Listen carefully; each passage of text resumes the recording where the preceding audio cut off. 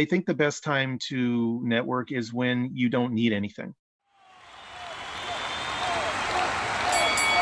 Welcome to the Final Round podcast, where our mission is to help you knock out the competition and land your dream job. My name is AJ Eckstein, and I'm a recent college graduate, a strategy consultant, a 5-time intern, and the founder of the career coaching company. Have you ever wondered why only a few people get past the final round interview and land the job offer? Join me in the ring as I speak with recruiters at top companies to learn the secrets why certain applicants get knocked out and others are still standing after the final round. Now, let's jump into the ring and get you past the final round. What's up, everyone? Thank you so much for being here today. I am thrilled to be launching the first episode of the Final Round podcast. And what better way to start 2021 off with a bang than to hear a new, fresh podcast that is going to help you land your dream job. Our guest today is Bruce Smolen. Bruce is a talent acquisition senior specialist at the Boston Consulting Group, or BCG for short. He is recruited for the BCG LA office for over 15 years. And during that time, he has reviewed thousands of applications and helped recruit hundreds of consultants into BCG offices all over North America. For those of you who are not familiar with BCG, it is a global management consulting firm with revenues of upwards of $8.5 billion. BCG is part of the big three strategy consulting firms, which also includes Bain & Company and McKinsey & Company. I've had the pleasure of knowing Bruce for a few years now. I actually cold emailed Bruce when I was studying at USC to ask if Boston Consulting Group would be interested in sponsoring the student organization that I launched. And thanks to Bruce and his team, we were able to grow the organization to one of the largest groups on campus and were able to help hundreds of students land internships and jobs.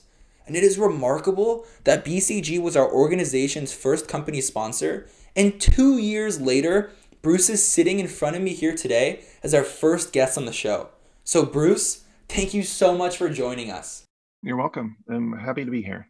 So I really think a great place to start would be to talk about your specific career path.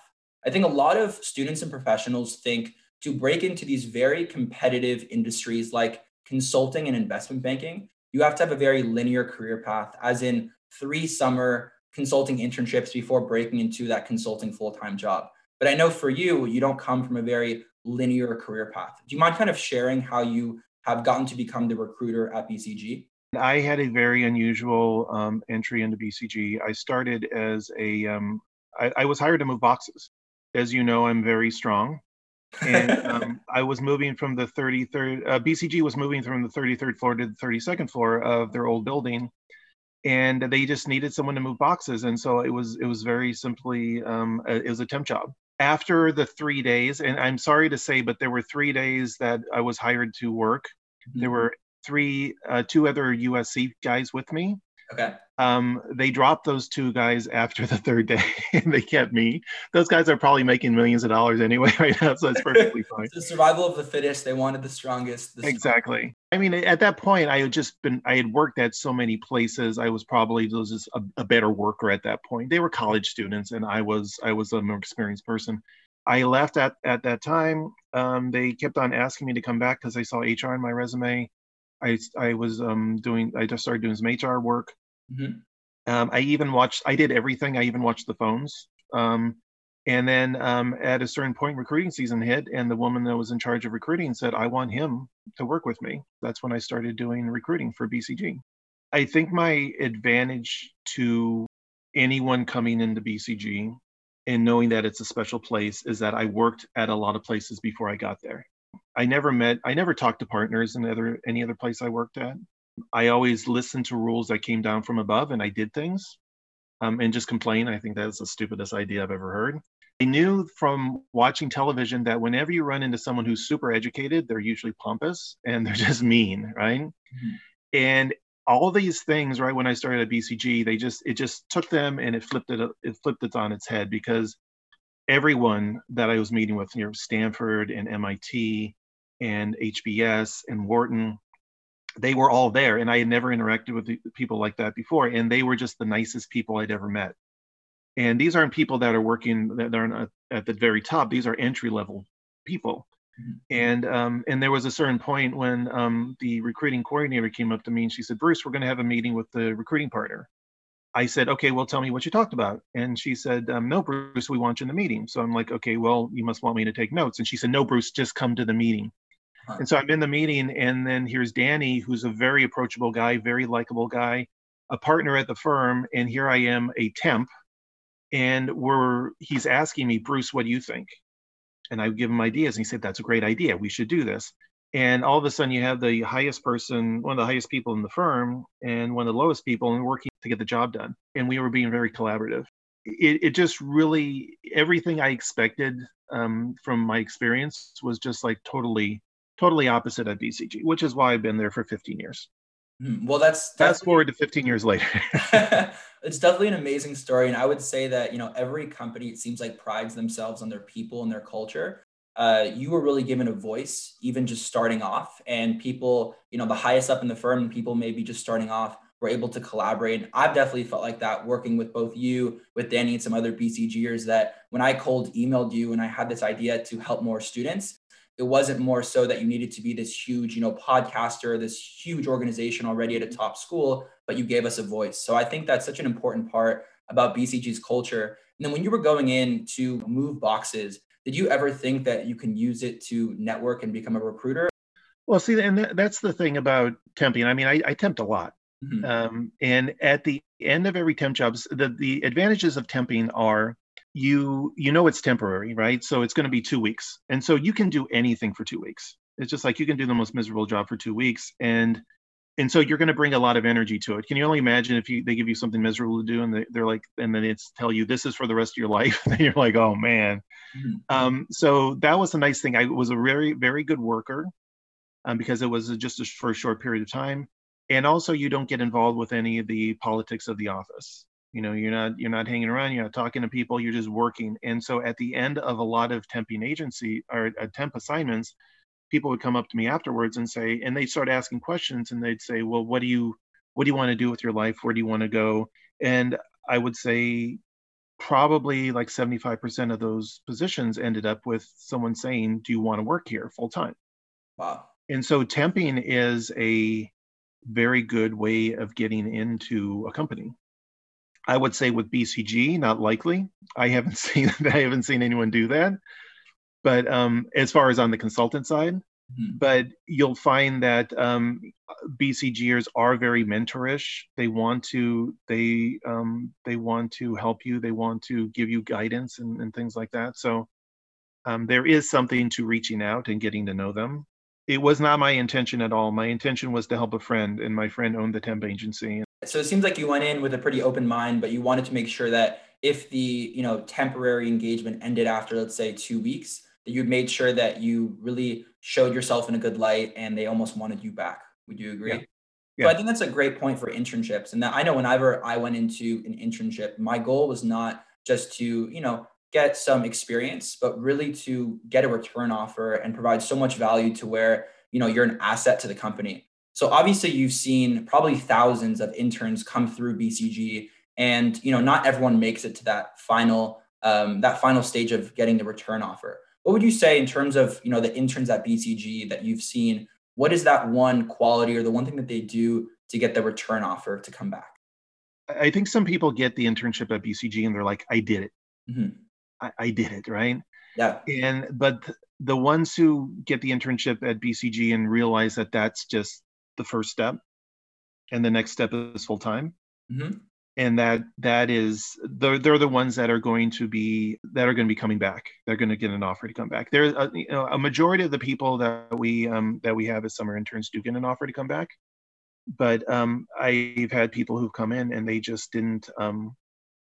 It's almost like they were celebrating this internship that they had. They had done it, they made it. They had a summer internship at BCG, and it's like, no, now the goal is full time. You have to work really hard to get to that full time goal, and then the goal after that, and this is the way BCG is. The goal after full time is now you're an associate. Next goal, consultant. Next goal, project leader. It's like constantly, what's next? What's the next challenge? And so it might be a good filter for us when we do see people and they don't have that, like, what's next, where am I gonna get next, or what can I learn, how can I get to the next level, and just feel very satisfied with where they are. That's not a BCGer. Got A it. So it seems BCGer like is, the word complacent, you cannot be complacent going into a yeah. company like BCG. And it's not even that you're never satisfied, but I think a BCGer's main quality is you want to continue to grow and provide value. And I think a great analogy would be that, someone makes it to the NBA or the NFL and they think their work's done, but the work's just getting started. And now it's actually seeing if you can compete against this top talent. But I guess if we were to take a couple steps back before, because obviously there's not that many people that get the opportunity to intern at BCG. Let's talk about actually just the process of applying to BCG. What are some things that you've noticed? I'm sure you get tens of thousands of people reach out to you, over the span of your kind of recruiting career. What are some things you've noticed that have really stood out because, you have to choose what you want to respond to in terms of an email or outreach message, and others that you choose not to respond to? I feel so bad because people email me. Mhm. You didn't let me get away with this because you're pretty good at, like, almost the next day saying, "Hey, Bruce." And sometimes I search through my emails. Maybe I'm searching for a certain message, Mhm. and I find a message from 6 months ago, and it's a student who's reached out to me. Mhm. And I read it, but I marked it as unread because I wanted to get back to them because I wanted to have a decent response to them, Mhm. and I never did. And part of me feels just really bad that I never responded back to these people. But then the other part of me is thinking, like, seriously, this is it? You sent me one email and I didn't respond, and that's it? And so you have to be, and I'm not going to say aggressive, but you have to, if someone doesn't respond to you, then you follow up. I Mhm. wouldn't say necessarily the next day. I would say, give them a A couple of couple days days. Mhm. and then follow up with them. And then that shows that you're interested. I think that that's a big part of BCG. It's just, there's a lot of really, really smart people who are applying. There's a lot of resumes you're looking at, and it's just like one doesn't distinguish itself from the other. Mhm. And but you know what? It's probably good for us to look at your name and say, hey, you know what? That's not the first time I've heard this name. Positive or negative, I've heard this name before. And then let me go do some research. And it's like, oh, this person has made the effort to get in touch with me. As a matter of fact, this person's had a conversation with me. Nothing negative pops out. It's actually a really good conversation. So the networking is a big part of BCG. That doesn't mean, hey, speak with Bruce and you got an interview. That just means showing your interest. And because you're more likely, if you have an interest in BCG, to do well in the interviews because you probably did your research, you probably know what the interviews are all about.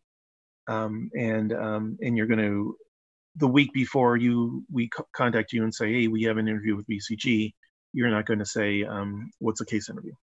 Absolutely. I think the main takeaways from kind of what you said is be proactive, right? Mm-hmm. If the recruiter doesn't follow up, don't maybe do what I did in the past and follow up the next day, but you should follow up maybe after a few days or after a week to see, Yes. the recruiter's busy, they got a lot of outreach messages, but be proactive because other people are not going to follow up. And I think the second thing you were alluding to is the importance of networking. And again, I think everyone knows, you hear networking as this huge buzzword with recruiting, but kind of getting into the thick of what really is networking and how to do it effectively. I guess the first thing is a lot of students and professionals are very introverted. I think they feel like I'm reaching out to a huge person like Bruce at a huge consulting company like BCG. I'm so nervous, I'm scared. I'm taking up his time, he's super busy, and I cannot offer anything in return.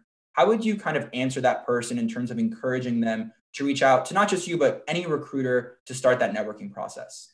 Yeah, I think that they just have to think about what is the worst thing that could happen. And the worst thing that could happen is not going to happen, which is the worst thing that could happen is I could say, how dare you? How dare you contact me? I am Bruce, right? But that's not going to happen. If anything, it's like your email is going to get ignored, but then you just follow up again. You'll find, as I mentioned before, you'll find that BCGers are very mentorish. Mhm. They like to talk about themselves. They like to talk about the things that they've done. They like to hear about unusual experiences. They like to have a connection with people. Um, when you're networking, don't just mention things like, The worst thing, not the worst thing you can do, but if you send an email out and it just says, I'm really interested in BCG and I want to know more about your career path, Mhm. and send it to every partner in the LA office or any partner that you can reach, they will see that as very generic. They do talk to each other, and then pretty soon, what's going to happen is you will end up talking to Bruce because they will say, I don't necessarily want to talk to this person because there's not any connection. If you say, hey, you know what, I worked at Mercedes Benz and I noticed that you're the automotive person here, and I'd like to discuss how you started as a strong female in a consulting business. Can you tell me, as a female, what are the difficulties that you're experiencing? Something that they can identify with. There's a person in our office, and she's from a school that we would normally not recruit from. And she said that she had absolutely no one to network with. And so she just started calling people at USC who are in the office, or LinkedIn messaging them and said, hey, I'm from a Pac-12 school, and you're from a Pac-12 school. Would you like to talk about your consulting experience? And if not, would you like to talk about sports? Mhm. And they took the they took the hook, and now she's working at BCG. Wow. Just thinking about what is the commonality that we have, what are the common interests that we have, a Mhm. reason for them wanting to talk to me. Do not spam people. If anything, send an email out. If you don't hear anything, try again. If you don't hear anything after that, try someone else. But don't try everyone at the same time. Don't put all your effort into that, because even if you network, even if you're the best networker and that leads to an interview, you still have to deal with the interviews when they come up. So you still have to spend a good amount of time study for the interviews. Don't use all in networking. Got it. No, absolutely. I think similar to what you were saying with an internship, the work's just getting started. I think getting an interview is a huge accomplishment for, a company like BCG, but that's only the first step. And then it's the Yeah. next round and then it's the final round.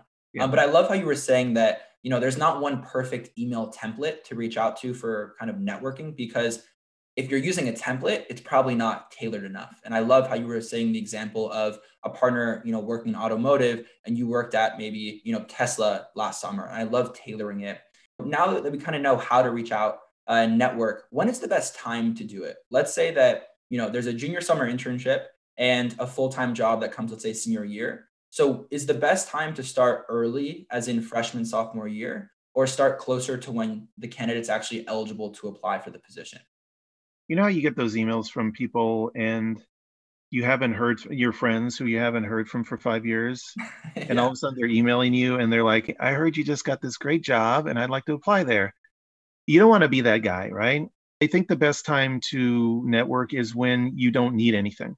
Whenever we have any events, we always, people say, do you want to invite just sophomores and juniors because they're eligible? And it's like, no, freshmen are fine too. Mhm. And I like to meet with freshmen because I like to be able to tell them, grades are important. I can still affect you as opposed to a senior. It's like grades are important. They're like, well, there's nothing I can do about it. Start as early as you can. There's some stuff that we just won't be able to do anything with you, but you can attend the presentations and you can get us to know you. And I have to say, it is a really great feeling when people get offers and they are people who you met as freshmen, Mhm. and all of a sudden they're getting an offer at BCG, or you see that they listened to your advice and they networked. It's nice to see that their resumes are as impressive as you would have hoped. As when you thought that this is a great person, I hope they succeed. But don't wait until the last minute. Don't wait until don't try 2 weeks before. At the same time, if you were to network with somebody and do it really early as a freshman, you should also reach out to them occasionally and say, hey, I'd like to provide you with an update. This is what I'm doing now. And by the way, I'm now a sophomore and I'm eligible to apply for a junior internship. So that's So not annoying to a recruiter that maybe outreach freshman or sophomore year, and no, every, 4 to 6 months you're just saying, "Hey Bruce, wanted to update you. I took your advice on being more involved on campus. I'm now a director in X organization on campus. I hope everything's all well with you." yeah, no, that's great. I think that's great when we can do that. Got it. And then I think everyone thinks that with networking, you have to get something in return, as in the referral. And I know some companies have referrals, other companies don't. But what advice would you give to students who maybe are networking, not to just to get a referral, but to obviously meet employees at the company, but know that a referral is something that if you can get a referral, it's very helpful to push you through the process? I mean, again, that's more likely if you have a better relationship with these people, if you spend more time. It's hard to ask for a referral. You can only imagine going up to someone and saying like, "Hey, by the way, I'm applying now. Would you refer me?" Unless you're very close at that point. So You should you ask, or should it be something that someone on the other side says, I really like you and I want to refer you? I think the thing about BCG that I've noticed, or just about any company, Mhm, is that you don't get things unless you ask for them.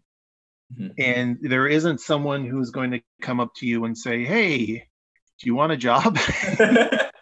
So you have to be that person who asks for stuff, Mhm. because that's the only way you're going to get it, because no one's going to read your mind. At the same time, I think that there's a way of asking for it without really asking for it. Hey, so and so, I've been talking to you for 2 years.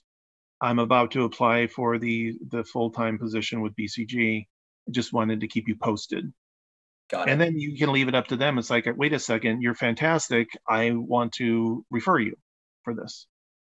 The referral is a strong thing when you're talking to your friends and you think that this person's fantastic. The things that you never usually talk about is you don't talk about your test scores. You don't talk about your GPA necessarily.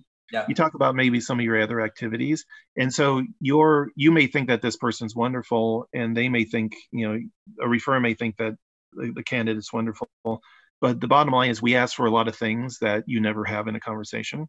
Mhm. And so you still have to have all of those very, solid parts of your resume.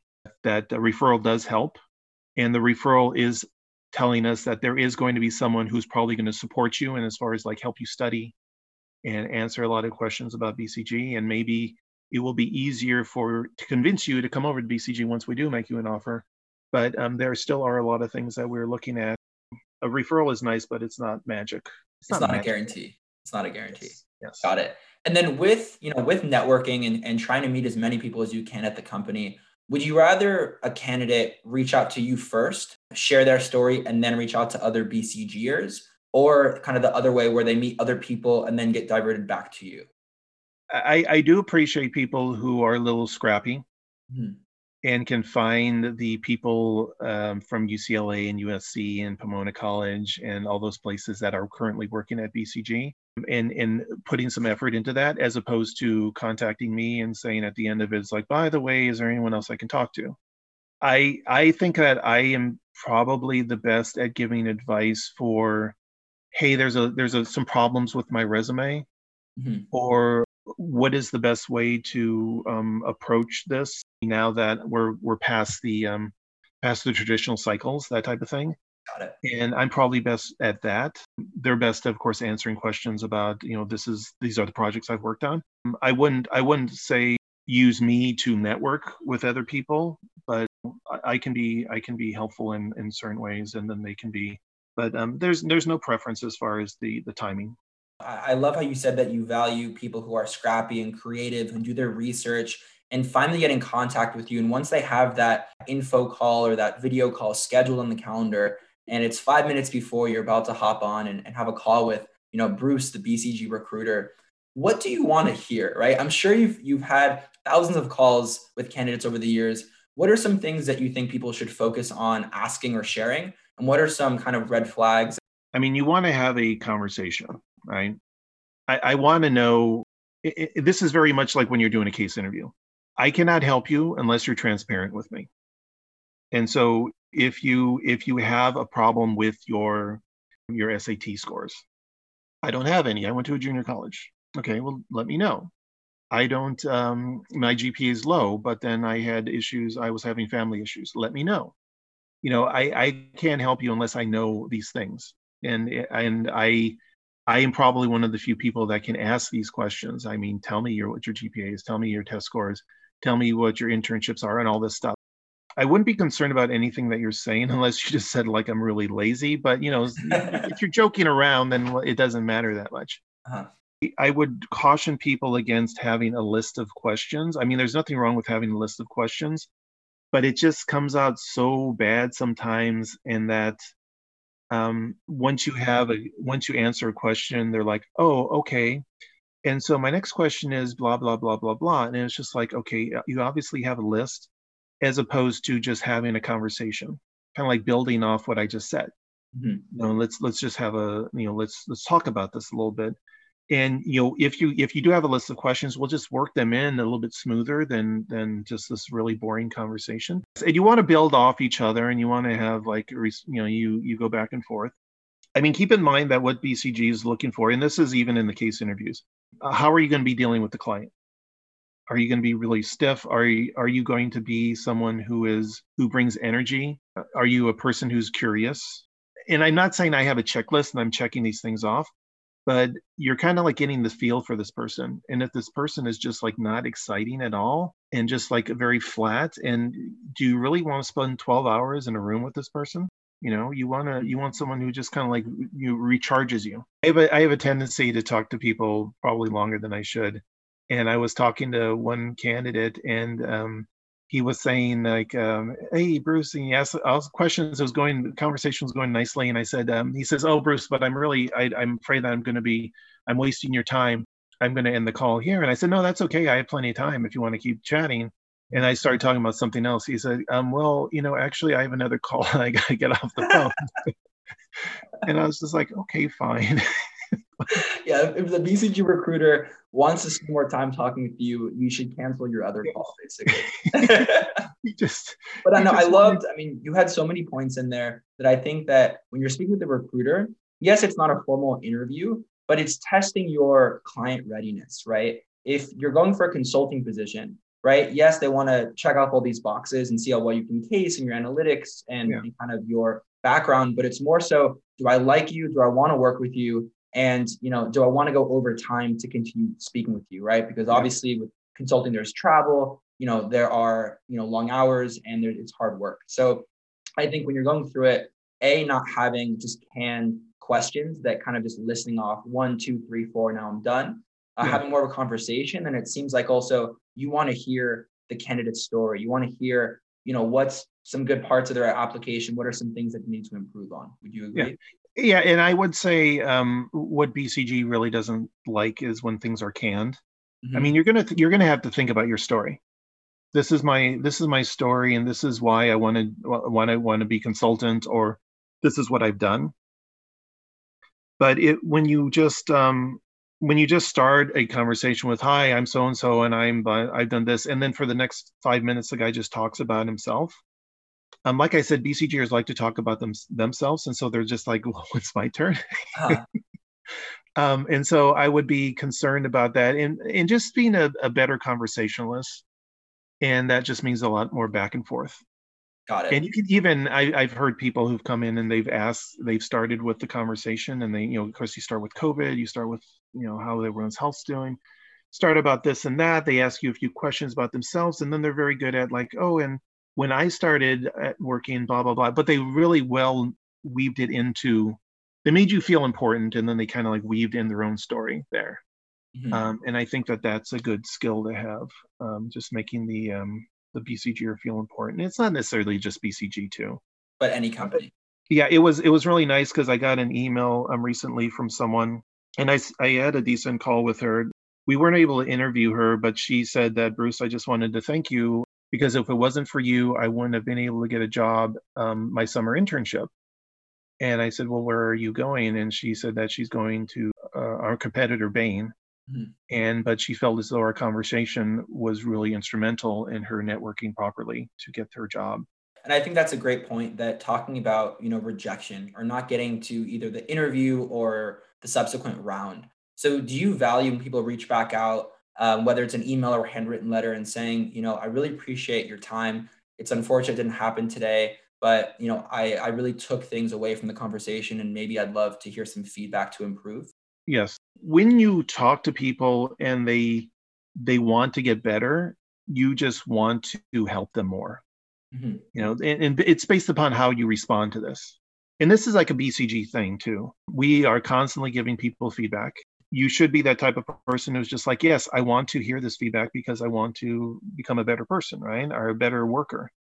If you don't, then that's just you're a bad BCG citizen. And that's just not a good thing. And so we do appreciate people who want to get better. And also, when we have a conversation and say, you told me that some of the issues that you were having with your resume, and I said, well, this is how you can fix things. And sometimes it's not a matter of it's going to be fixed by the next cycle. It might be the cycle after that, because they may be bigger things. And at this next cycle, I can at least have this thing where, oh, well, I talked to this person a couple of weeks ago, and they said that they had difficulty with their GPA because of one issue. But you know what? Now I can say a year later, I had a conversation with this person a year ago, and they said they had difficulty with the GPA. And now look at, they actually increased it by this. And so they're obviously very interested in BCG. They listen to me, they listen to the feedback, and now I have more support going behind me when I try to get this person an interview. So you value when people apply multiple times and take the feedback that you took the time to give the candidate to use, and now say, you know what, Bruce, you said I need to get more internship experience. It's okay, I didn't get this summer internship at BCG, but I interned at this, media company, and now I'm reapplying full time. I took your advice, and now I feel like I'm a stronger candidate. Yeah, and almost like I feel guilty. I mean, what's wrong with me? Everything I feel guilty about, right? I feel guilty if I give you advice and then you follow it and then I don't deliver on it. And it's not a Bruce says what Bruce says, people get, you automatically get an interview. There's a lot of people who make these decisions on who gets interviewed.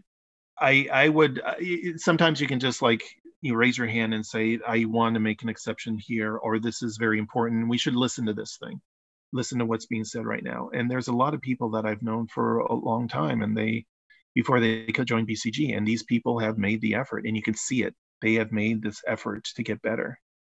And that's a big selling point for me. And that's just because that's the way BCG is. Give you feedback, you act upon the feedback, and then you get better. So would you rather have a candidate who's a junior who doesn't feel like they check every box for the junior summer internship, but apply and maybe get rejected, but ask for feedback, or just apply the next year when you're even stronger? I would rather want them to apply, and then I can take a look at their application. I can have a very clear picture. At least I will see everything that they would have applied for. They're pretty much submitting the same thing they're applying for. They're going to submit the following year. Mm-hmm. So at least I can look at it at that point and then kind of give them advice.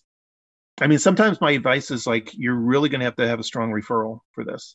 Mm-hmm. Sometimes my advice is just, you're really going to have to work on your grades. And if you do focus for a year on your grades, you can actually bring it up to something that is more desirable.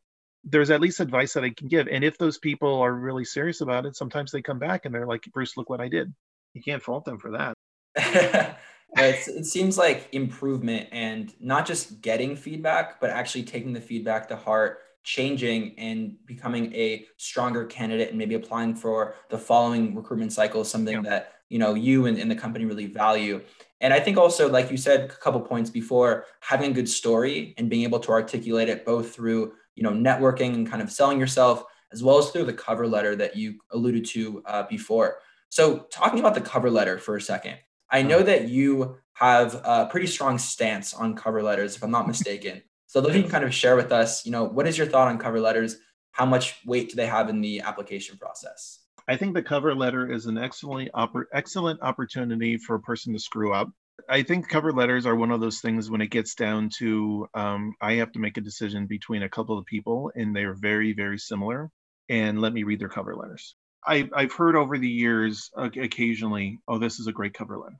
And I never really ran into that myself. But then there was one year when I had two cover letters and I was trying to, or two applications, and they were very, very similar.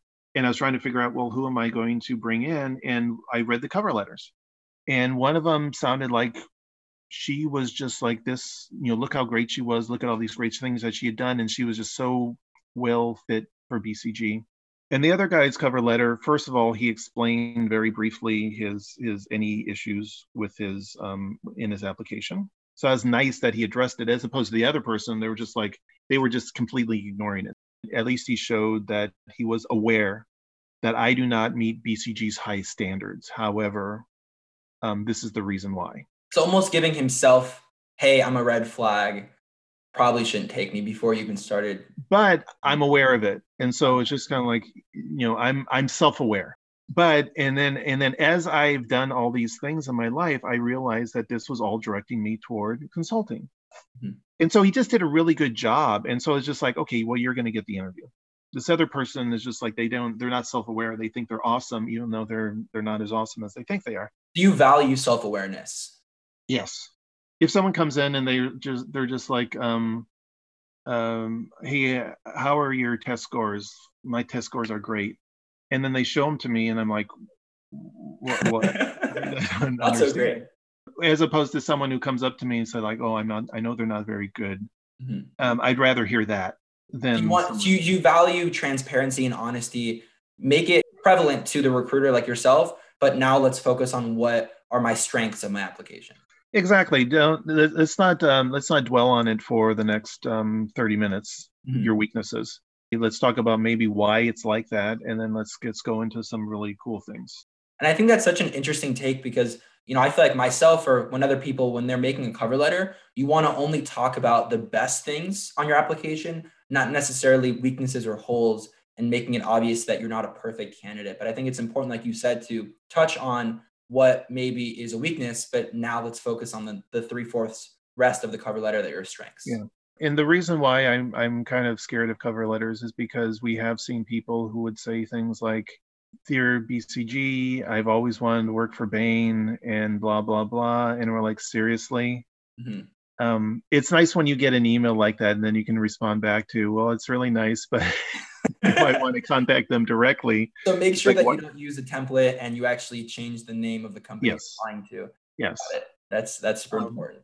Some people have said this person sounds like they're obsessed. Look at all that they're writing. I'm going to work for BCG. I'm never going to go to sleep. I'm just going to work day and night and stuff like that. Some people will write in there and they'll say, "Oh, I want to belong. The reason why I want to join this company is because I want to be part of the biggest, the largest financial firm in America." We're like, well, you obviously don't know what the job is, right? And so it's just a place where you can make a lot of mistakes. Mm-hmm. And so that's why I say keep it nice and simple. Got it. So don't be extreme on either side of the spectrum. Just try to have a middle ground cover letter. Awesome. And then I think the last topic that I want to touch on today is, I would say the cover letter's cousin is the resume.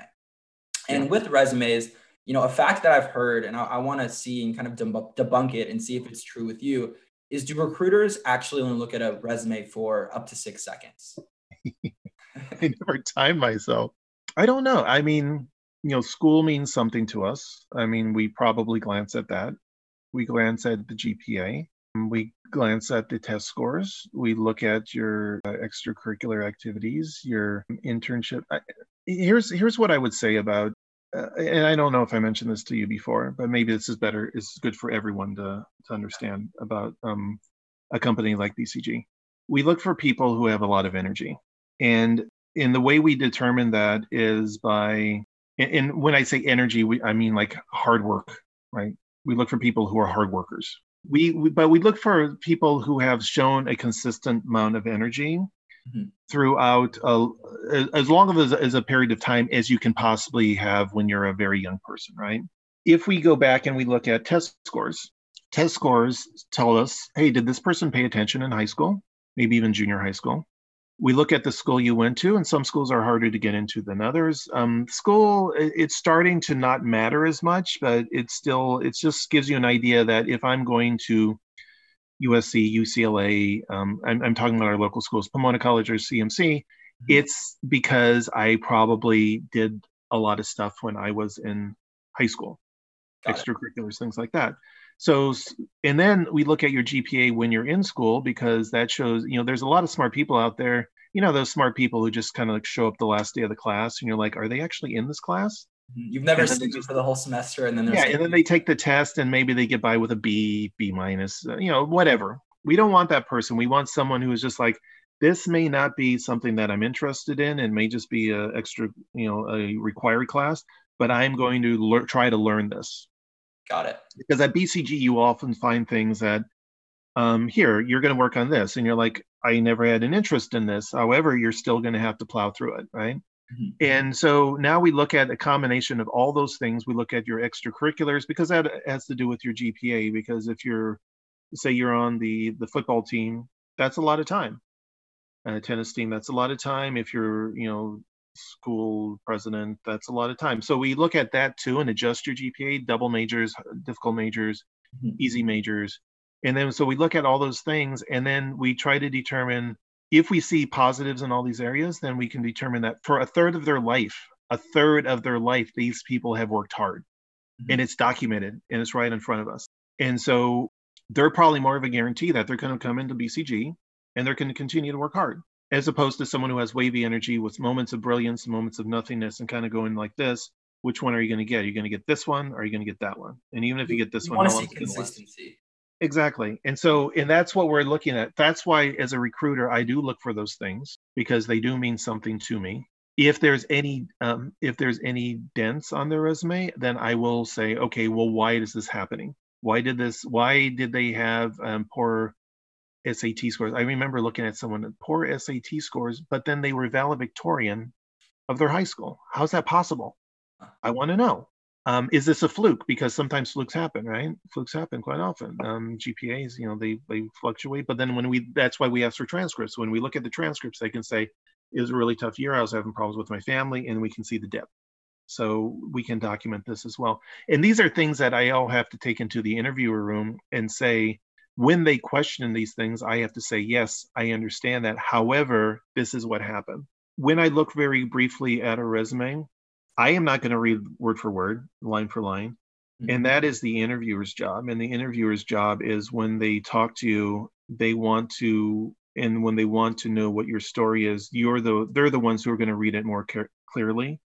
And they're the ones that are going to be getting those details out from you. So you're probably down to 4 seconds. So your answer of 6 seconds was wrong. It's 4 seconds. 4 seconds. So you're looking more so for trends, not necessarily just sheer content.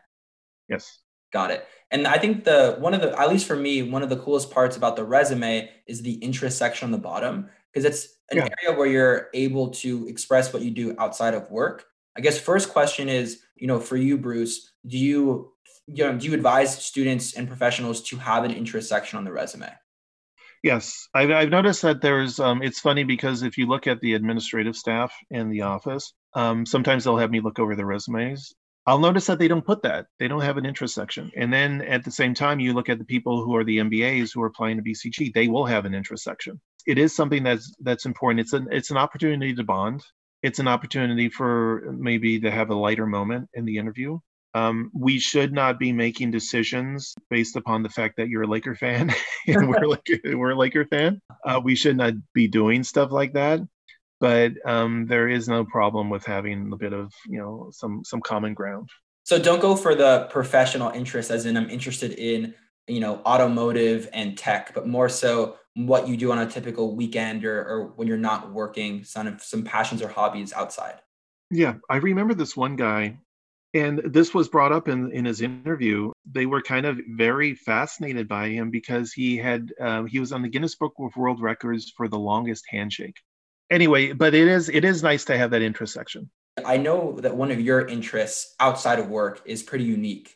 Do you mind sharing what that interest is and to learn more about it? I have an interest in writing children's books, and the way that this came about is I've always liked to write. I'm probably not very good at it. That's me promoting myself. Don't do this when you're in an interview, right? I'm not that good, but I still do it. That's part of it too, is that I hope I'm getting better as I'm doing it. I wrote a story and I gave it to my friend and I asked her, would you illustrate this for me? Because you're such a good drawer. And she came back to me and she said, Bruce, you don't need me, because I had drawn some pictures. So I decided myself to learn how to draw. And I took my story and I pretty much did a boot camp of just like learning how to draw. And I did come up with 3 stories. 3 stories so far. It's the idea is just to continue writing them. And whenever I get an idea, I actually have quite a few ideas. It's just a matter of sitting down and actually drawing the thing. That's probably the longest process because I just don't know how to draw. Mm-hmm. But I wrote a book called Scary Pants. I wrote the sequel to Scary Pants, which is Smarty Pants, of course. And then I wrote another book called Lucky Lucky. Lucky Lucky came about when I was talking to a friend and I said, hey, if you think of a story idea for a book, I'll dedicate it to you. Mhm. And she said, well, why don't you just talk about the injustice of how people don't share and blah, blah, blah. And I was like, well, take it easy. This is a children's book. But I can probably come up with something that's a message that's a little nicer than that Mhm. and it's a little gentler. So And you can find these on Amazon, correct? sure. If you If you want to take a look at Bruce's his literature background, I love it. And I think also there are messages. I think behind every children's book there is a oh yeah. message. So what would you say, whether you want to choose one of the three or all three, what is the message and theme behind these books that you want people to take away after reading it? Well, the scary pants is it's more of a fun thing. I think the message there was I was just trying to think of what scared me when I was a kid. And then you add in a little story. It's just about a messy kid. These smarty pants is about a kid who gets like really smart pants. And the story behind that one is because he falls into a vat of computer parts and his pants become really smart and therefore he's really Of smart. course. Of And course. the idea is behind that is there's no shortcut to becoming a smarty pants because apparently at a certain point the pants get ruined. And then lucky, it just has to do with here I have a copy right here.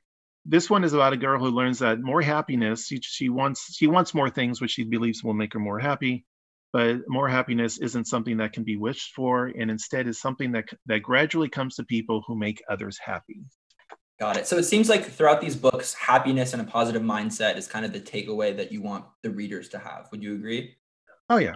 The point I think the point of the books that I write, it's kind of like you look at the way things that need to be fixed in this world Mhm. and trying to break it down into a very basic, like what can kids understand, and hopefully kind of like get that in early. I think, today we're living in this COVID-19 pandemic and unprecedented times. What advice would you give to people who their morale is not very high? They've applied to companies, maybe they froze their hiring, they're getting rejected, and they just can't seem to find the right footing. And I don't know if this is the right thing to say. My cousin, who's about 16 years older than I am, and when he was going to college, there was legitimate fear that he was going to get drafted. He was going to be showing up in a base camp somewhere, going through 6 weeks of training, and then ending up in Vietnam, where he was going to be in a jungle somewhere and people were going to be shooting at him. And if you look at the way things were back then, I mean, it was bad, you know? And now our main concern right now is like, oh man, I'm not seeing my parents for Christmas. And so it's not as bad as it's been, and it's not as bad as it could be. We had some offers that we gave, and these people had offers from other firms, so there were jobs out there, and we probably had more cross offers than we were used to this year. So there was a lot of people who a lot of places are still hiring. The way that BCG always looks at things is that it's going to get better. I think that we have to adjust to what's happening. There's people who have taken the semester off. Some people have taken a year off.